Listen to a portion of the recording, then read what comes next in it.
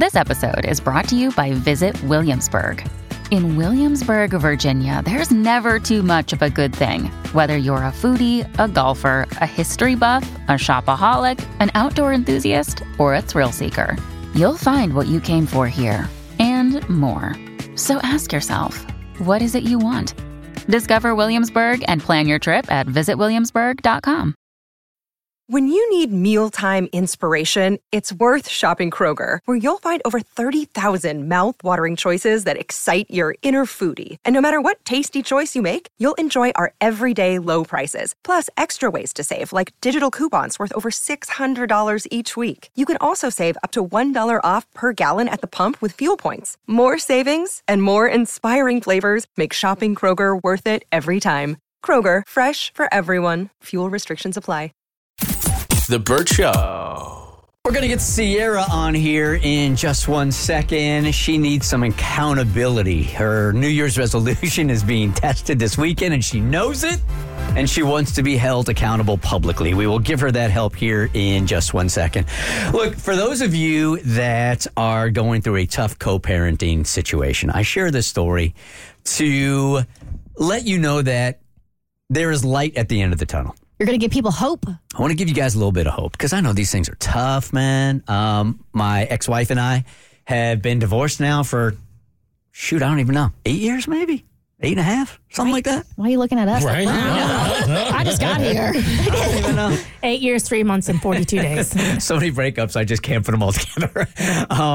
So like 8, yeah, something like that. And for those of you that are going through a tough co-parenting situation, there are so many peaks and valleys when you're trying to co-parent that the one thing I am really proud of with my ex-wife and I is that we have always maintained, even in the times when we didn't like each other very much, that we have always maintained that we were going to keep it healthy for the kids. Mm-hmm.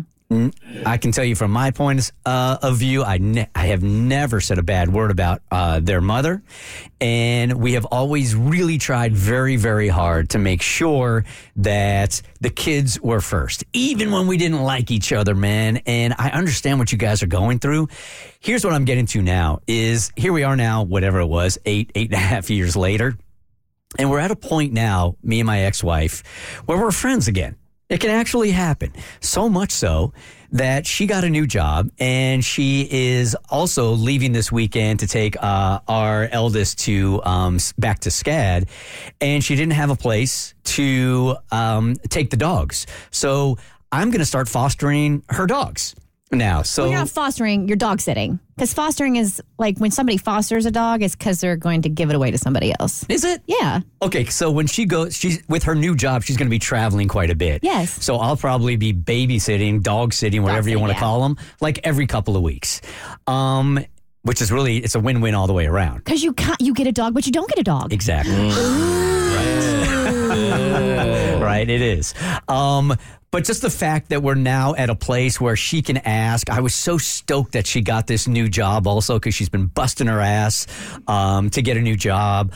And the fact that we're at a place now where she can ask and I'm totally open to it, we are in just such a good place. And it hasn't always been like that. So I want you guys to know that if you're fresh off of a divorce or you're going through these peaks and valleys, that it's not always going to be that way. The valley is not always going to be that way. At least in my experience, it doesn't have to be that way. And the most important thing you can do, I think, is be healthy for your kids. And sometimes I understand when I get your DMs and stuff, like you want to engage in a healthy relationship, but the other person's being an a-hole. I don't really know how to address that because I think Stacey and I were equal a-holes to each other, but always put that aside for the kids. So I guess what I'm trying to say here is it can get better if both people are willing, and I hope that for you and I hope that for your kids. You got divorced in 2015. So it's been 9 years. That's right. That was that real crap year, man. Woo, that was the worst. It's been 9 years. So it'll be 10 years next year. All right. Time for Sheila. What do you do about that? Maybe we can have an anniversary divorce dinner or something. Actually, she got this new job, and the first thing I said to her is, you know what? I want to take you out to dinner and celebrate. That's awesome. Yeah, wow. Things are going really well. Good. So Kudos to it's you there. guys. It's there. You can get there. I promise you. It just takes 9 years. It just it might take a decade. And again, it always hasn't been bad and it always Yeah. hasn't been great, but these peaks and valleys, man, when you're in the valleys, I understand where you guys are coming from, that you think you're not going to get out of it. And I just want to give you a little hope that it is real possible to climb out of that and have a healthy co-parenting relationship. I hope that helps. Beautiful thing. All right, Sierra needs some help here. She wants accountability. She made a New Year's resolution. She wants to stick to it. She wants to be strong, but she wants public accountability. What's going on, Sierra? Hi, good morning. Hey. Yeah, I need some help. Basically, my ex-boyfriend and I broke up around this time last year. I had a really, really difficult time getting over him. To be honest, I've been really weak and I've let him, walk all over me and use me repeatedly.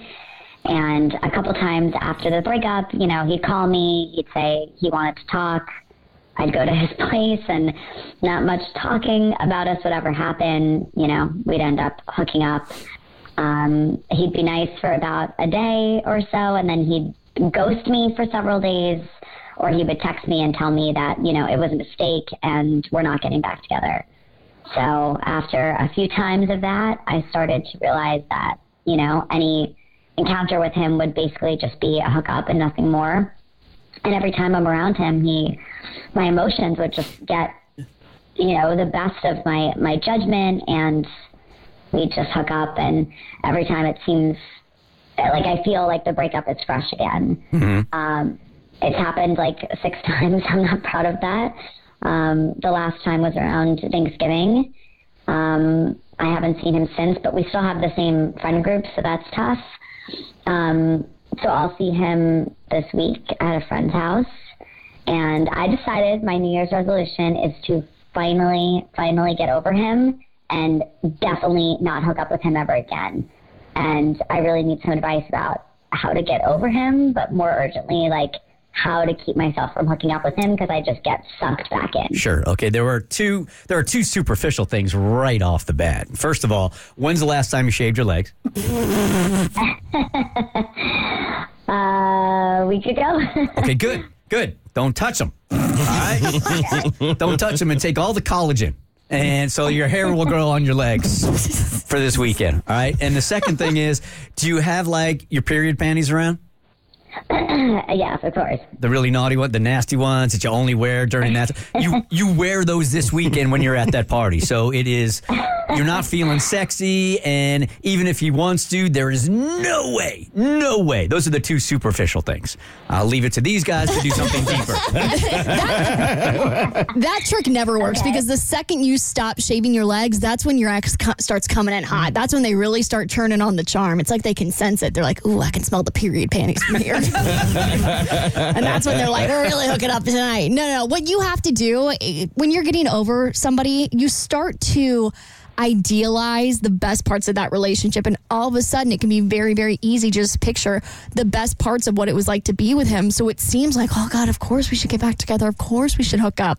So what I want you to do before you see him again is I want you to journal at least 3 different examples of when he made you feel like absolute garbage. Solid. You need to remember the lowest of the lows, because if you just keep thinking about how much you miss him, you're going to be thinking about all of the great parts of that relationship. And don't get me wrong, I'm sure that there were, but you also have to remember the bad parts so that you don't fall into the trap of thinking that you didn't dodge a bullet with this guy. And then after you write those, you stuff them into your period panties when you go to the party. So that's double protection. It's odd because we're kind of in the same lane here, not quite. I had a similar idea as writing down on little slivers of paper all the crap he did to you and put them in your pocket. And while you're at this party, throughout the party, pull out one of these little slips of paper, read it, be reminded of the D-bag he is, go and throw it away. So throughout the party, you have these reminders of why you are not with him and why you have no business hooking up with him. Oh, that's good. Hey, Sierra, what are you reading? What's that note you've got there? Can I see it? You're just going to, you broke the seal. You're in the bathroom a lot. I'm afraid by that 11th piece of paper, she's going to be throwing punches at this dude. He's going to have no idea where it even came from. I think all of those are great. And I got a friend who's going through a similar situation, and he reached out to me for help. And he told me he wanted me to be his lean guy. So I think in those lonely times when you feel like you're about to make those bad decisions, it's good to have somebody that you can call and lean on. And he also did this to himself. He told me that he would give me $250 of his own money anytime he saw her. And he would be honest about it, and he would have to pay me that money. And he's not paid me, so it has worked so far. Damn. I like this idea of having like an accountability buddy also, which you see out in bars and clubs all the time anyway. When you want to hook up with a dude, there's always one girl pulling you away from him. You can't go. You can't go. So this is what you need at this party. All right, so she doesn't get busted, and so we leave no evidence behind, so somebody doesn't find a slip of paper with her having written something horrible about him. What if you enlist a friend? You give her a list of things, and throughout the party, she has to text you like every 30 minutes, every 45 minutes with something bad he did. That way you're just picking up your phone and reading a text, and it's like constantly like stuff he did.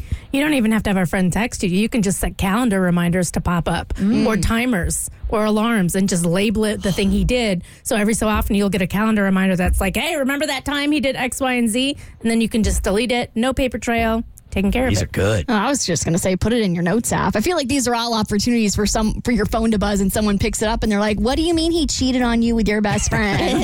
Who are we talking about? All right, plenty of ideas there, Sierra. Plenty. If you come back here on Monday and you said, dang it, I messed up and I slept with him, this is totally and completely on you. I really hope that's not what I'm saying. So I think they're great ideas, and I'm going to do that. All right, we'll talk to you on Monday, okay? Okay. All right, Thank bye-bye. you. The Burt Show.